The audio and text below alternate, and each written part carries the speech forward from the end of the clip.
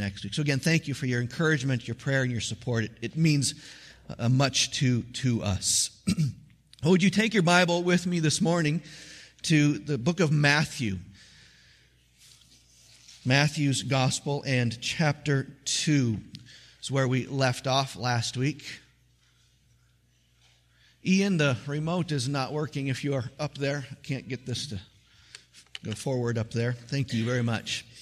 Matthew chapter 2. Last time I was with you in this book, we covered chapter 2, verse 13 through verse 23, but we kind of skipped over very, very briefly the middle section, verses 16 through 18, because I wanted to spend a little more time in it, a little more detailed time in it. I'd like to do that with you this morning. So if you have a Bible, I encourage you to follow along as I read Matthew chapter 2, beginning in verse 16. God's word says, "Then Herod, when he saw that he had been tricked by the Magi, became furious. And he sent and killed all the male children in Bethlehem and in all that region who were 2 years old or under, according to the time that he had ascertained from the wise men. Then was fulfilled what was spoken by the prophet Jeremiah. A voice was heard in Ramah, weeping and loud lamentation, Rachel weeping for her children. She refused to be comforted, because they are no more." Lord Jesus, we come to you asking for your help. This is a heart-wrenching, a gut-wrenching passage of Scripture. Incomprehensible in many ways. Why? Where were you? What were you doing? So many questions and unanswered questions, it seems. We all have our own pains, our own sorrows, our own anxieties, our own troubles. And we ask similar questions. Why? Where are you? Lord, by your Spirit, reveal yourself to us. Help us to grasp what's going on here and what you are doing in our lives as well. We ask this so that we might praise you in all that we do and say. Amen. Providence is the gracious outworking of God's purpose in Christ within His creation, within His created order. That means that chance does not exist. Fate does not rule our lives. Instead, God directs every step and every event. This very moment then, you and I are fulfilling God's purpose. You are here because God has ordained your presence. He has guided your steps. He has moved you to make decisions so that you might be here, and I'm glad for that.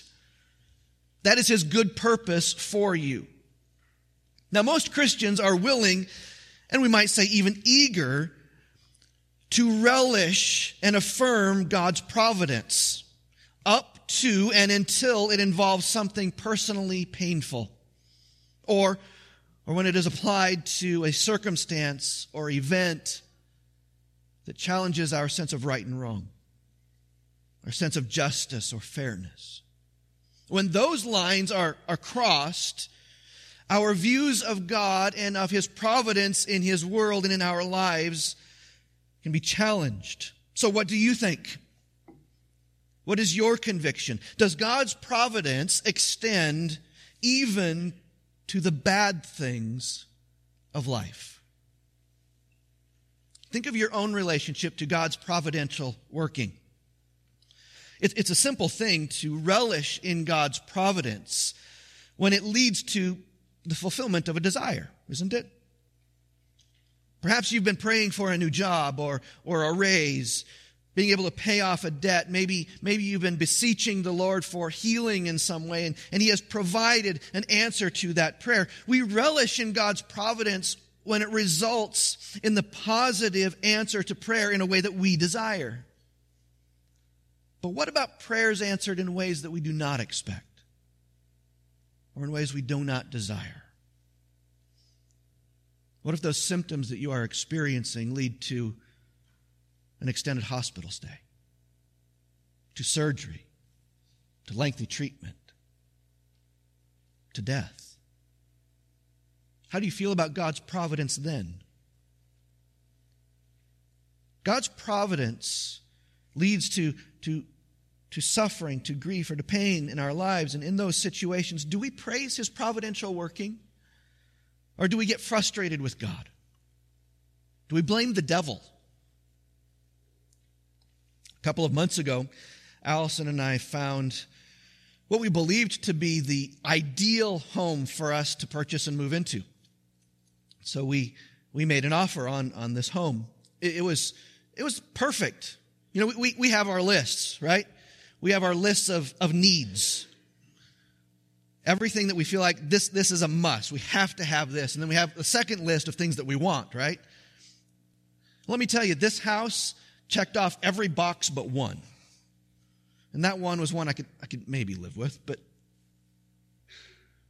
ideal for us. So we put in an offer on it, and then we made a counter offer. And then the house was sold to somebody known by the seller. It can be hard, difficult to see God's good, providential hand keeping something from us. Something that we perceive or feel to be positive and good and beneficial to us. How do we handle those situations? Think of the moms and the dads in this account. Do you think they would have found God's providence praiseworthy? Now, we may never know that answer, but because we all grieve, because suffering and loss impact all of us, because we understand that sense of injustice and travesty in life, we can empathize with these parents to some extent.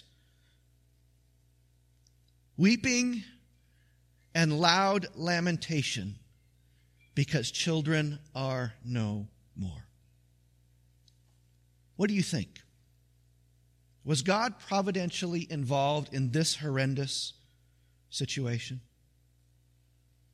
Maybe the better question and the harder question is this: do you trust a God who providentially uses things we might even call evil? I've entitled this message, Providence and Pain.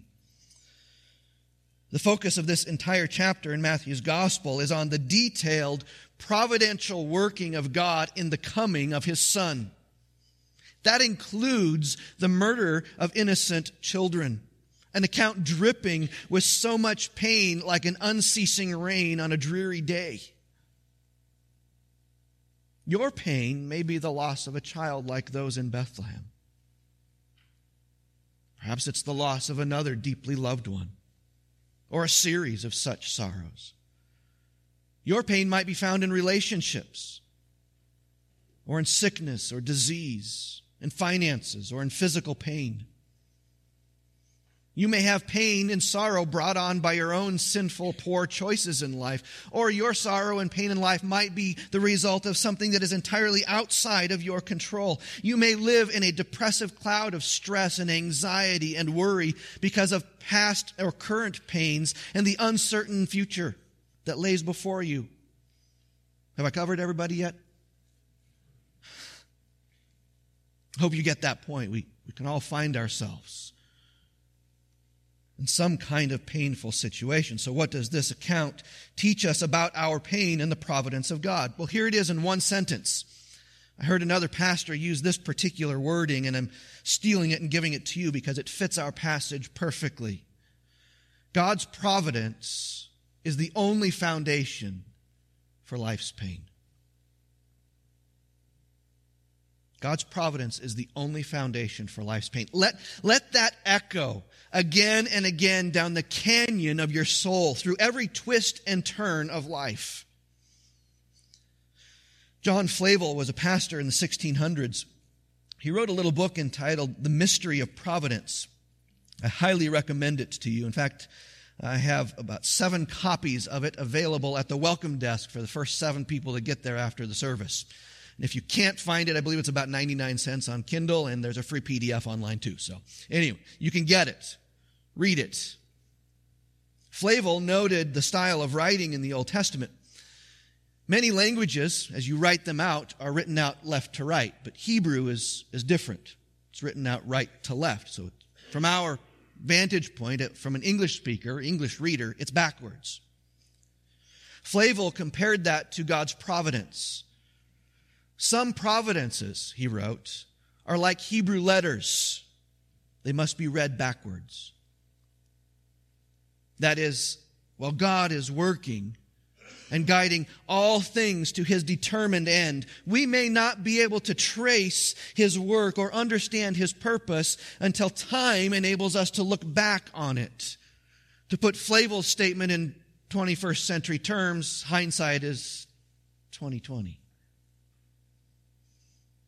Walking through pain, sorrow, grief, suffering, whatever term you want to place in there, can cloud our view of God's hand in the moment. It's still there. He is still there. But we may have to trust Him until we can turn around and look back to see exactly how He has worked. Now to our text. A horrendous murder of innocent boys. Scholars tell us that it probably wasn't as terrible as we imagine it to be. Maybe 20 or 40 boys at the most. It's a terrible, terrible thing. But when you consider that in this day alone in the United States of America, 3,000 to 4,000 babies will be murdered, puts it in perspective. It's not enough to call this an unfortunate incident. Calling it a travesty is insufficient. No, this is a continuation of the pattern of those in positions of power sinfully exerting their authority. And here it is to kill and oppress. Herod's actions continued that pattern, and it continues even today. We could give story after story after story. I read 2 weeks ago that the Roman Catholic Church is admitting to priests not only being child molesters, but using nuns as sexual slaves. About a month ago, the state of New York approved abortions up to the time of birth for any reason, all to the sounds of clapping and cheering. Sinful abuse of power. We find these evil abuses of authority and power in all places at all times. And with great pain, that kind of evil surrounded our Lord's coming. In this short, powerful account, God gives us 4 noteworthy characteristics of His providence that help guide us in our lives. So let's look at those briefly and then see how God would have us respond. First, note please with me that providence is perfectly timed. Providence is perfectly timed. In verse 16, we read, "Then Herod, when he saw that he had been tricked by the Magi," when he saw, there's a time element there. Bethlehem is only 5 or 6 miles from the city of Jerusalem. It would not have taken the Magi very long to travel that short distance to find the Lord Jesus, worship Him, give Him their gifts, and then return to Jerusalem to inform Herod. At minimum, we're safe to conclude 3 days maybe. 1 day to travel, 1 day to find Him and worship, 1 day to go back to Jerusalem. Perhaps due to Herod's busyness, when they did not return, we might be able to say that he didn't come to the conclusion of their absence until day 4, 5, 6. But at any rate, there was a decisive moment, a moment that concluded with an order issued to search out and destroy. But I love how God works in this situation. Herod thinks he's some mighty God who can wipe out a rival with a mere order. But God sits in the heavens and laughs. "Sorry, Herod, I already sent them away. You can't reach them." See, immediately after the Magi left, God sent Joseph and Mary and Jesus away. It was only then that Herod realized the Magi's actions, because God's providence is perfectly timed. If we see and believe that, then we must also note the perfectly timed arrival of Herod's soldiers in the village of Bethlehem and the presence of those precious baby boys. God's providential timing to bring those boys home to him was perfect.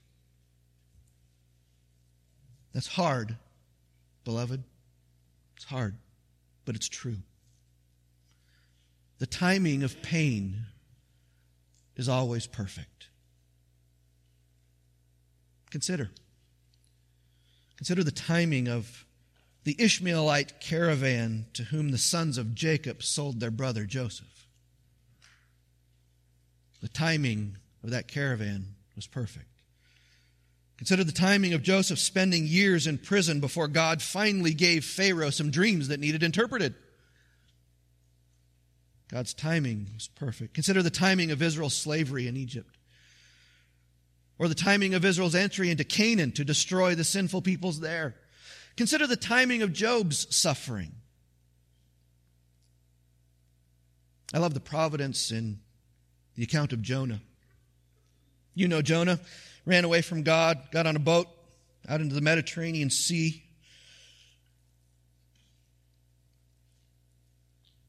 Jonah wrote that God prepared a storm. The timing of that storm was perfect, beloved. Jonah also wrote that God prepared a great fish, perfectly timed.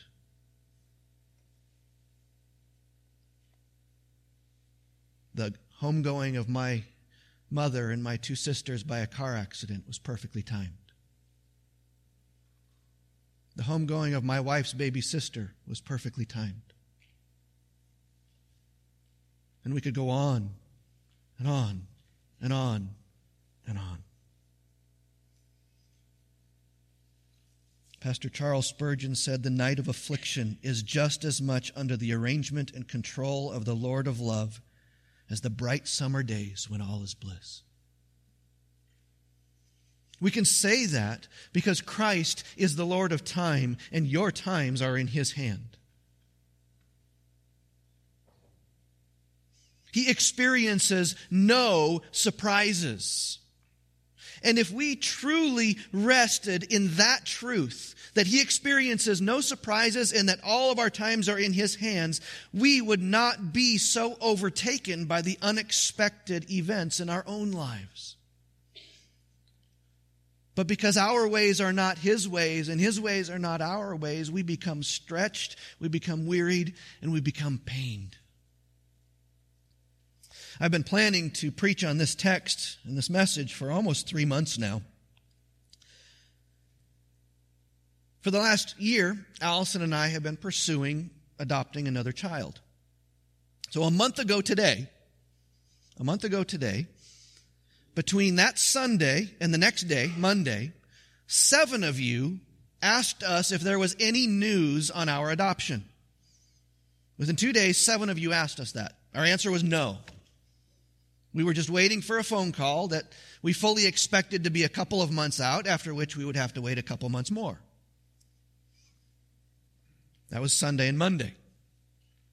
On Tuesday of that week, we received a call informing us that we had been matched with a birth mom. Great! We were excited that God's timing was not ours. It was wonderful.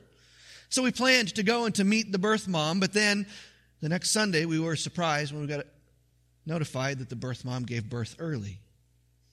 And our trip was not just to meet her, but to receive placement of a baby girl. No planning, no preparation. Suddenly our schedules and our lives were entirely in the hands of people we'd never met before. There was so much that was out of our control. We want to determine our own times, don't we? We want to have things to be worked out in the ways that we desire. But don't you think it would be better for us if we could just rest in God's providential timing? Flavel wrote, "Providence is wiser than you, and you may be confident that it has suited all things better to an eternal good than you could do had you been left to your own option."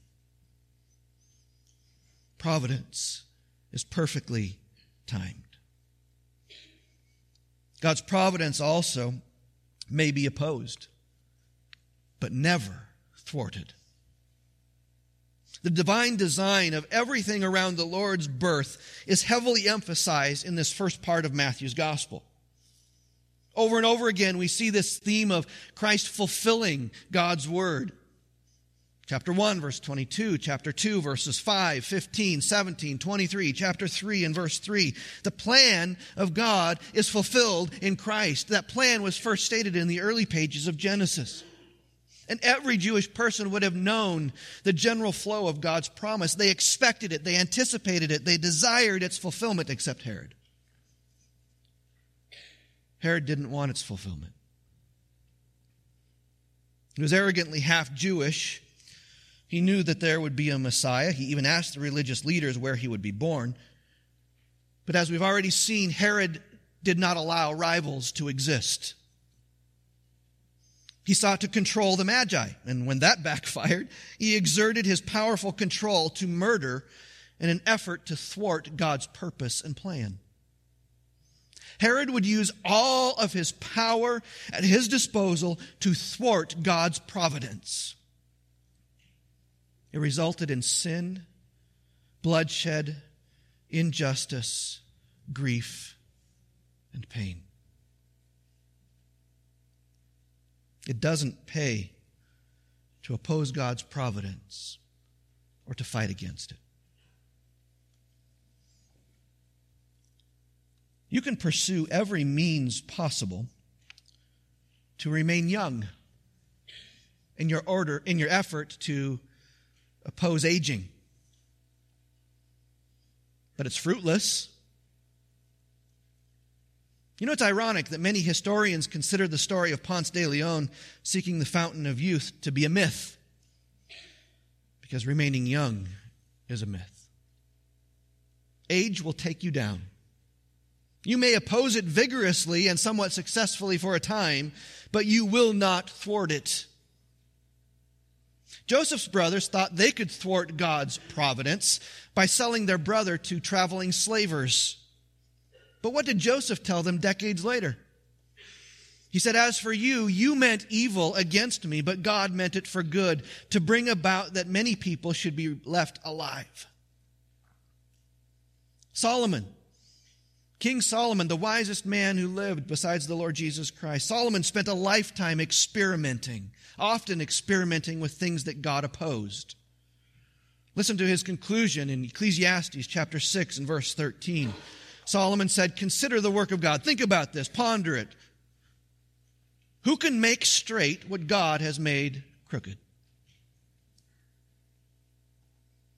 God's providence may be opposed, but never thwarted.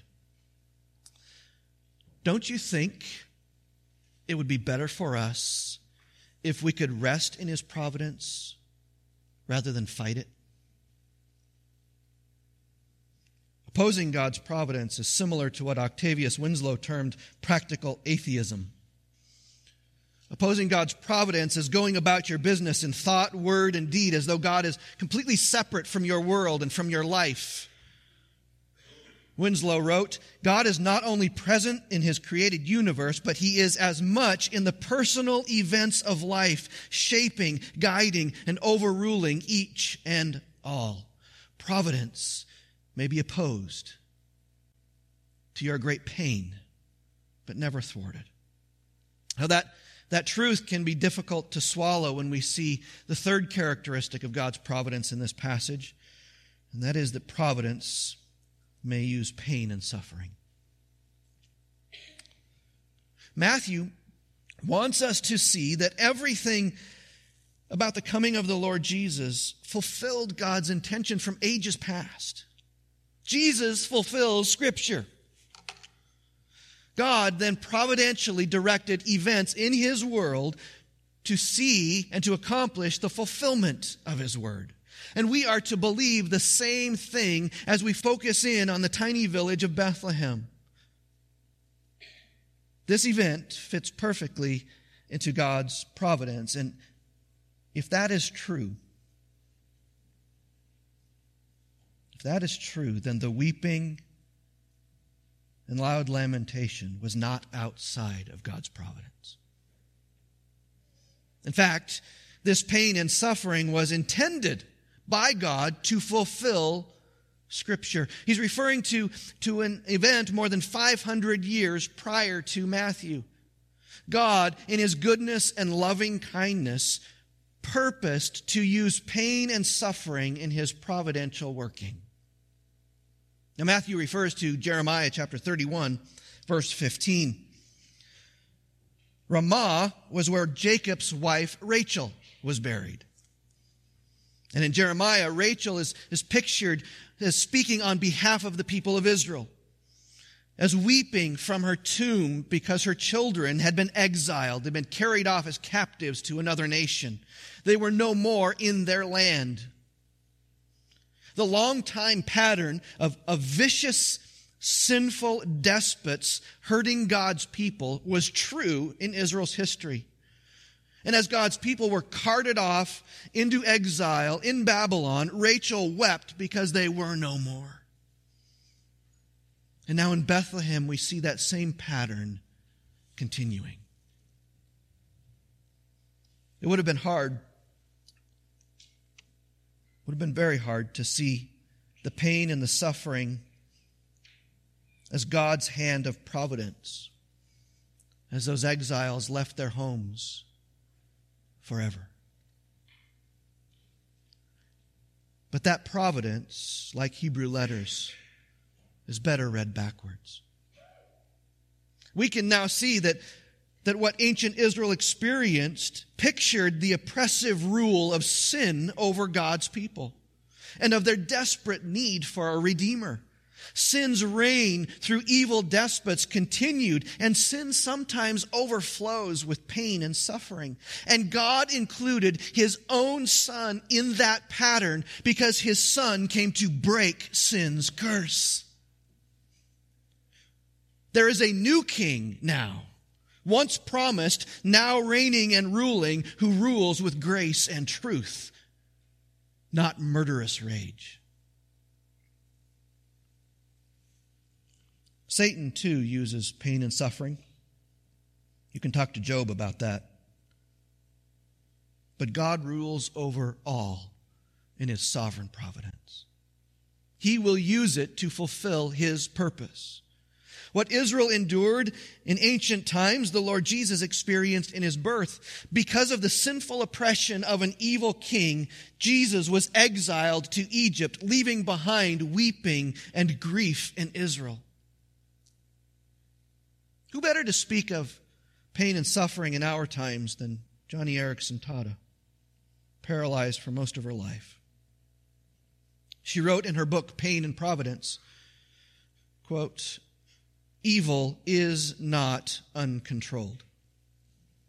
Because God reigns over all, nothing happens outside of God's control and plan. Even if we can't grasp it this side of eternity, our sufferings have a place in God's plans. We don't suffer in vain. Our sufferings have meaning because God uses them in His purposes." Someone else has well said, sometimes providence guards us from pain. Other times, the providence is in the pain. May the Lord grant us the understanding to see that nuance. We must, though, understand this fourth characteristic of God's providence, and that is that it is planned with purpose. To see this, we need to go back to the passage that Matthew had in mind, Jeremiah chapter 31. Jeremiah records God's word, again, about Rachel weeping and refusing to be comforted because her children were no more. That's what Jeremiah 31:15 said.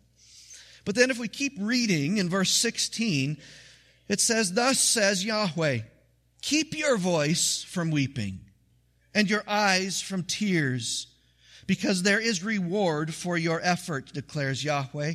They shall come back from the land of the enemy. There is hope for your future, declares Yahweh." Now that hope is not merely a return from exile. That happened. They did return from exile. That hope was fulfilled. There was hope to be found in that. But the ultimate hope, Jeremiah goes on to say near the end of this chapter, is there is a new covenant between God and his people. And the pinnacle of that new covenant is the forgiveness of sin. God says in the same chapter, Jeremiah 31, verse 34, "I will forgive their iniquity and I will remember their sin no more." 600 years later, Rachel would weep again. Again, because her children were no more. Sin, in its viciousness, had taken away her children. But this time it was the fulfillment of God's plan. He had purposed to deal with sin. He had promised to forgive sin. And now he had come to do just that. The rescuer had come. Providence is planned with purpose, even when it involves pain and suffering. Consider some truths from the book of Isaiah. Isaiah is one of my favorite books of the Bible, and there's some fascinating statements in Isaiah. Consider Isaiah chapter 14, verse 26. "This is the purpose that is purposed concerning the whole earth. And this is the hand that is stretched out over all the nations. For Yahweh of hosts has purposed, and who will annul it?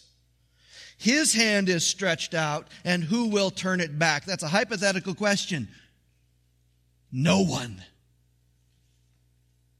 When God purposes, no one will change it. And God purposes, and his providence carries it out. Later on in Isaiah, in chapter 37, we read in verse 26 these words, "Have you not heard that I determined it long ago?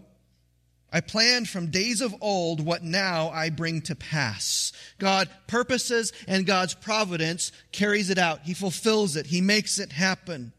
Well, what about bad things? What about things that to us seem terrible? How do we make sense of that in terms of God's providence? Well, in chapter 45 of Isaiah, God is speaking to Cyrus, a Persian king. He says in verse 5, "I am Yahweh, there is no other. Besides me, there is no God. I equip you, Cyrus, though you do not know me." He's a pagan king. "I do it for a purpose, so that people may know from the rising of the sun and from the west that there is none besides me. I am Yahweh, there is no other." Then listen to this. "I form light and create darkness. I make well-being and create calamity. I am Yahweh, who does all these things." One more. Isaiah 46. Beginning in verse 8, "Remember this and stand firm. Recall it to mind, you transgressors. Remember the former things of old. For I am God and there is no other. I am God and there is none like me. I declare the end from the beginning, and from ancient times things not yet done, saying, my counsel shall stand. I will accomplish all my purpose, even calling a bird of prey from the east, the man of my counsel from a far country. I have spoken, and I will bring it to pass. I have purposed, and I will do it." So when we read in Matthew that Scripture was fulfilled over and over and over again, it shows us that God providentially planned these events with purpose, with intent. Even Rachel's weeping.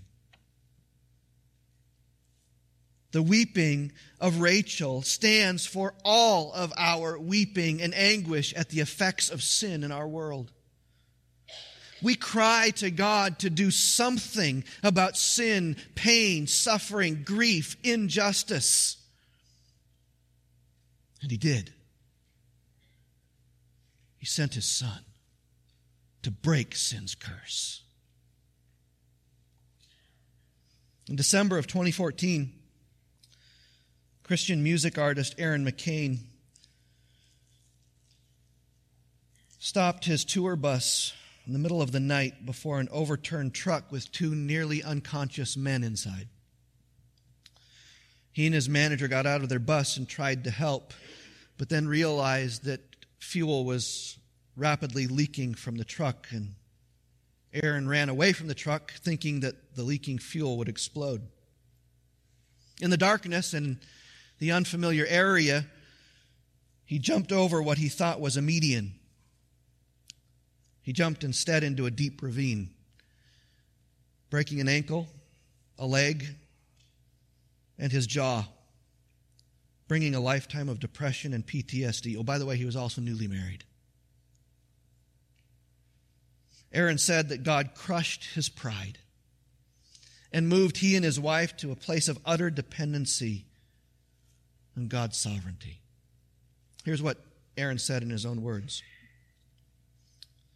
God has preordained trials of hardship in order that we would gain a gift greater than the trial itself.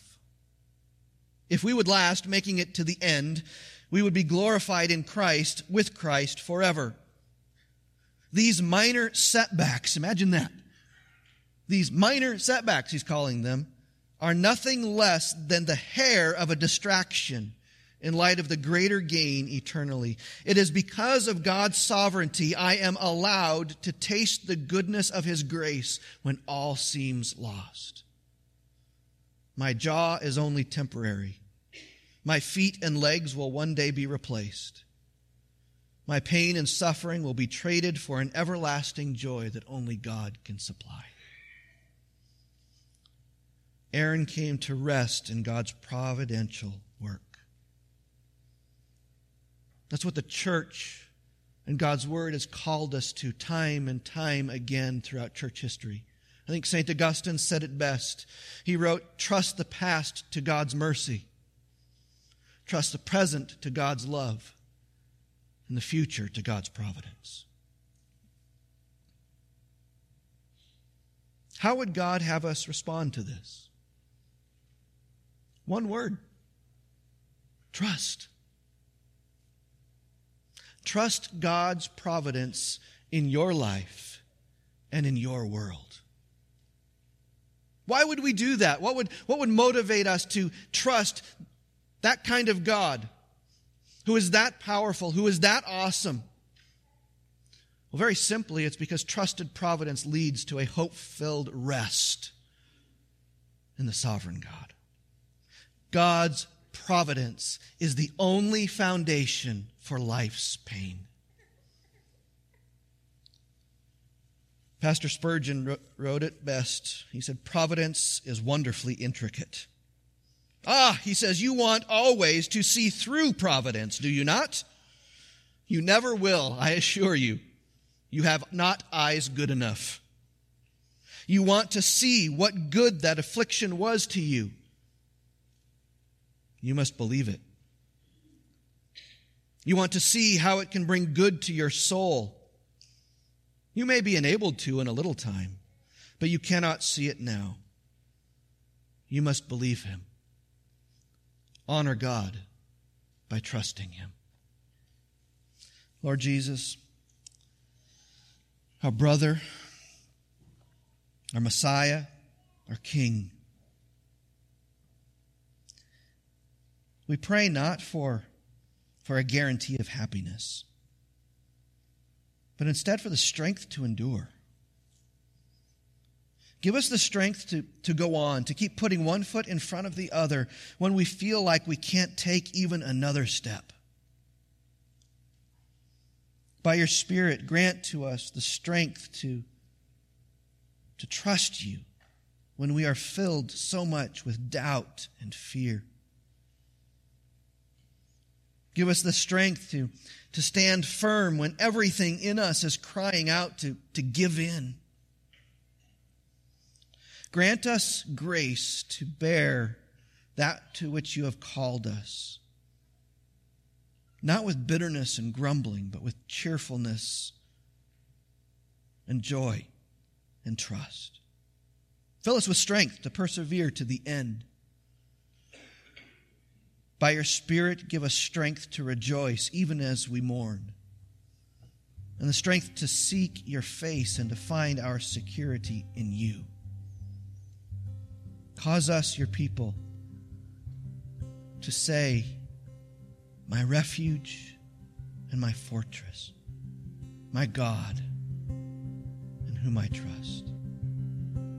Amen. I've asked that we can sing together the old hymn, Day by Day.